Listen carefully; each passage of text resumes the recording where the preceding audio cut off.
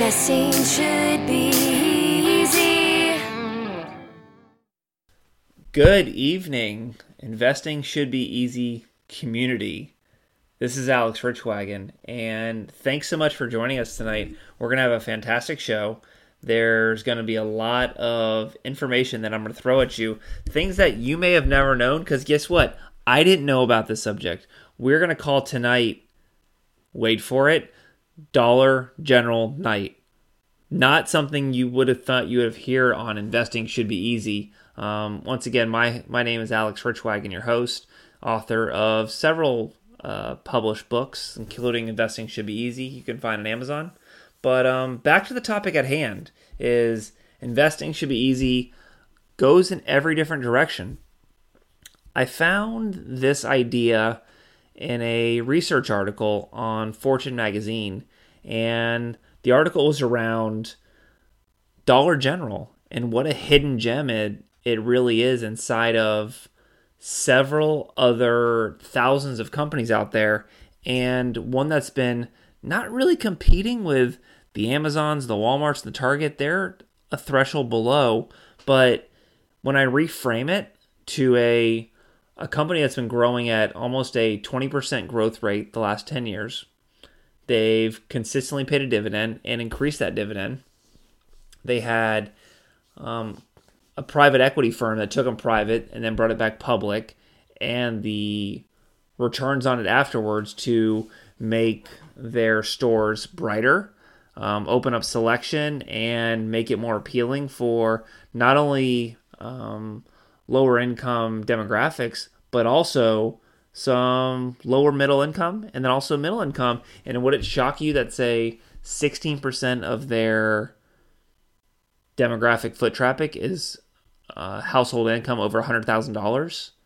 So they've done a lot of things that when I read through this article, I was really taken back and really astonished by it, and said, if you would have thrown your money in 10 years ago at a 20% year-over-year growth rate annualized, that is really impressive. I mean, think about all these really innovative companies that have done amazing things, like the Amazon, the Apples, the Netflix of the world, and you've got this Dollar General company that has over 15,000 stores, is expanding their product line, still serves the communities and the demographics, and they do it really, really well, and they've got it down to a science that is just so impressive. And some of the numbers behind it, it's a very healthy company, and we'll get into that a little bit later, but I want to go through some of the stories of who they are, what they did, what I took out of the article on Fortune.com, actually Fortune magazine that I subscribed to, because again, it was way too good to pass up of an article that I said, you got to bring this to the audience. Something that I found with my paid research of, here's a absolute gem in the midst of all of this innovation, all these things. And guess what? When we went into a recession back in 2008, they actually grew, and they grew market share because people that were really down in their luck and really down in hard times, they flocked because they had to save a buck, and they had to sacrifice things. That's what companies are all about, is they're trying to help people that are maybe not doing as well, but again, they're doing it really well, and they've sharpened their sword to beat out Family Dollar and Dollar Tree, which we'll talk about in a little bit, of a blessing in disguise of what happened there about a year or so ago, and how it really impacted Dollar Tree. So who is Dollar General? They've got over 15,000 stores, and where do they hunt? Great question. Hey, you probably have seen one or two. Where they target their locations is where Target and Walmart are not.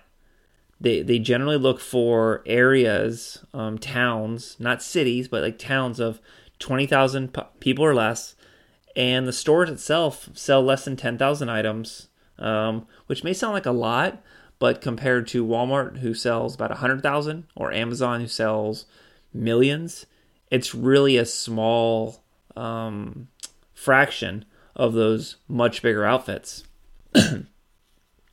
The majority of their items are priced between $1 and $8 on average, and they do have some upscale areas like $8 to $20 for maybe like a really nice Lego set for your kids at times of Christmas. People regardless of their demographic, their income, whatever, they still go out and buy their kids toys. They still buy them Christmas gifts. They still celebrate. Maybe they don't do it as lavishly. And a really nice Lego set could be the main gift that you get for your kids. But they still cater to that audience. And there's a certain level of respect that you've got to kind of tip your hat to and say, at least they know who they're serving and what they're doing. Speaking of who they're serving, get into a little bit of their demographics. Is 50% of their demographic makes less than $50,000 annually in their household, but they're growing in small pieces. And the small pieces that we're going to hit on and kind of talk through a little bit, and like why some are test, if you will. Start off with like food. So why food? Well, food, if you can capture the same mom or same father, if the father's doing the shopping, it's fine. I do the shopping for us a lot of times, so I shouldn't single that out.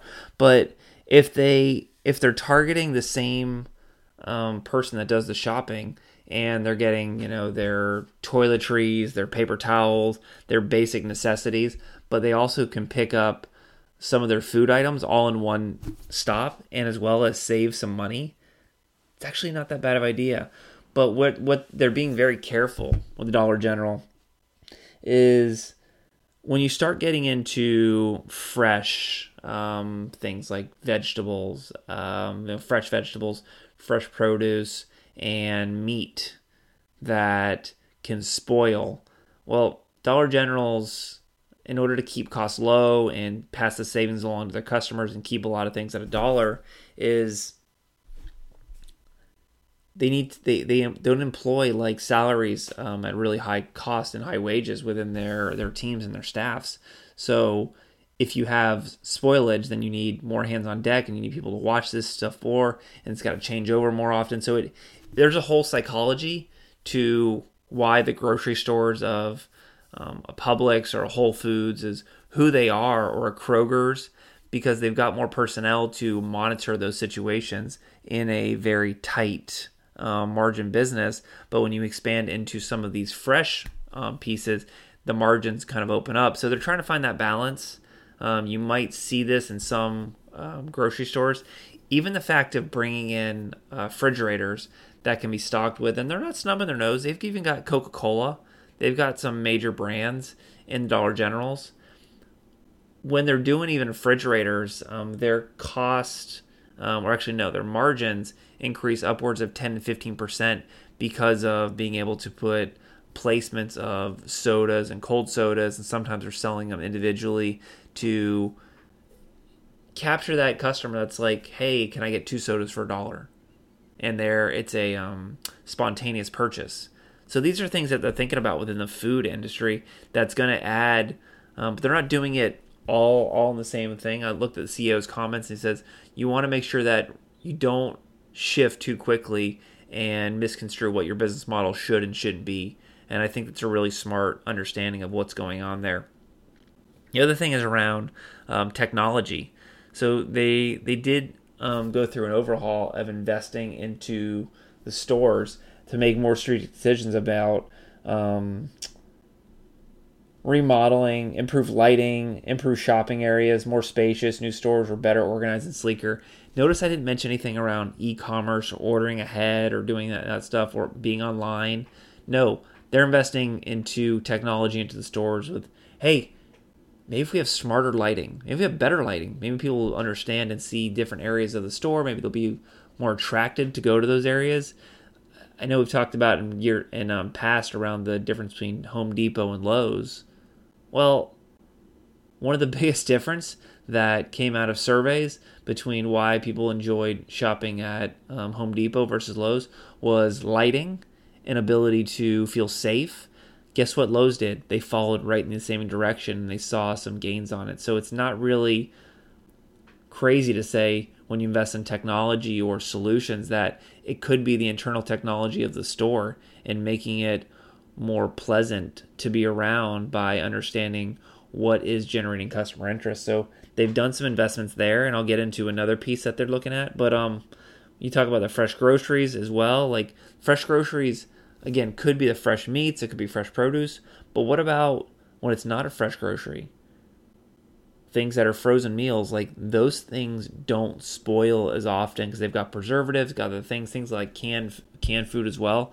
People will stretch their dollar. They've got to be able to do that. And keep in mind, I told you earlier, of the demographic that shops at Dollar General, 16% of the demographic is making over $100,000. So even those folks aren't too proud, are going in there, maybe they want to save a few bucks, and maybe they've got some debt or something else going on, but it doesn't matter. Saving money isn't ever anything that's going to go out of style or something across different demographics. Something I talked about a little bit earlier, and I know it's a lot of information, but I thought this article was really, really cool, and it painted the picture of not only a company that knows who its demographic is and know its customer base, but how they tailor their needs to it, and how sometimes, despite the fact that you'd look at it and go, really, is that a stock that I'd want to invest in? Is that something I'd want to look at? Listen, I first person to tell you, it's something I overlooked and I shouldn't have, because it's an amazing story. Talking about 20% growth in your portfolio. If you could guarantee that in your portfolio over a long stretch, ding, ding, ding, sign me up now. I'll take that all day long. A few more things that I want to hit on about the actual store itself, and then I want to talk about the financial side. One piece that was pretty blessing in disguise is they lost out on a pricing war for Family Dollar and Dollar Tree. So the three main hubs, again, Family Dollar, Dollar Tree, and Dollar General, all are the niche in that market. So Dollar Tree made a takeover bid for Family Dollar, and Dollar General lost out on that bid. Blessing in disguise. It really, I don't know if screwed up is the best thing. This is back in 2015, but it really hampered Dollar Tree. The company combined, it had almost 15,000 stores, but the growth overhauled a lot of Family Dollar locations. So Family Tree wasn't really focused on their own strategy. They wanted to acquire and grow faster, but in the end, they had to write down $2.7 billion, which has really struggled their stock. They have not had 20% growth year over year. They have not had something like that. And it put the position of Dollar General to say they just focus on their own strategy. They know their customer, their demographic. They know what they want to test, what they don't want to do. And they weren't distracted to pay attention to acquiring another company and integrating the two cultures and integrating two organizations of what kind of inventory are we going to keep, how are we going to run things, what are we keeping food, are we not doing food, like all the questions they've got to go through, and Dollar General just sieged past them. One last thing about what the store is and what it isn't that I thought was like absolutely fascinating about dollar stores in general is like common myths. And this, again, I would have fallen right in the bucket. Same thing. So common myths about dollar stores. These are 5 myths I thought was really cool. Everything costs $1. Not really. The bulk of items cost between $1 and $10, or $1 to $8. That's one myth. Number 2, only poor people shop at dollar stores. Well, not really. Not really. In a survey in 2018, 21% of all dollar stores, I remember talking about 16% of Dollar General, but all dollar stores, that includes Dollar Tree, Family Dollar, and Dollar General, household income of $100,000 or more. So people that are looking to save a few dollars. Maybe they've got a bunch of kids going to college. Who knows?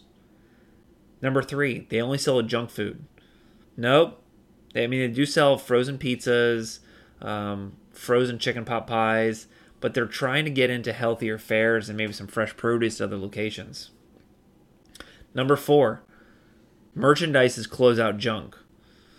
Not really. They're starting to get in. I talked about Coca-Cola earlier. Now they've got Procter & Gamble. They're selling 4 rolls of toilet paper for $1. So they figured out a mishmash of not only lower unknown brands, but also name brands like Procter & Gamble, Coca-Cola. We know who they are. The last myth is they're only in remote areas. Well, no, not really. I told you what their strategy is to look in rural areas and maybe towns of 20,000 or less, but they're expanding into strong presence, suburbs across America to try to gain market share while still serving their current demographic, but also how do you start to grab some of that middle class to open up and go into those things? I tell you one thing, your wife is planning a kids party, planning any kind of surprise party, and planning any kind of party in general.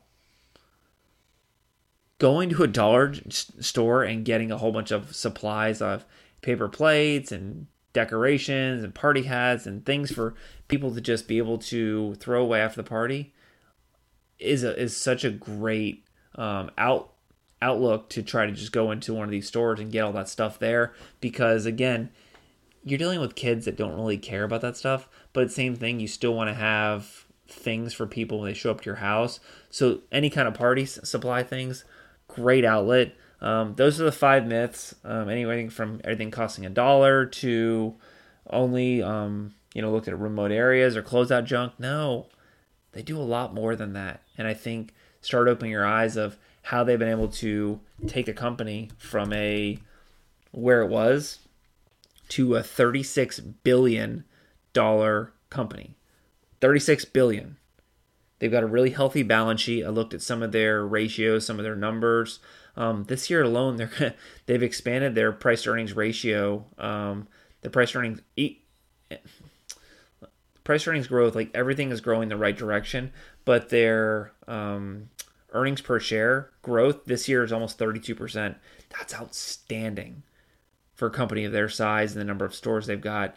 The current ratio, 1.2, which is again a reminder, your assets to liabilities, which means they're not taking on too much debt. Again, they're talking about Dollar General here exclusively.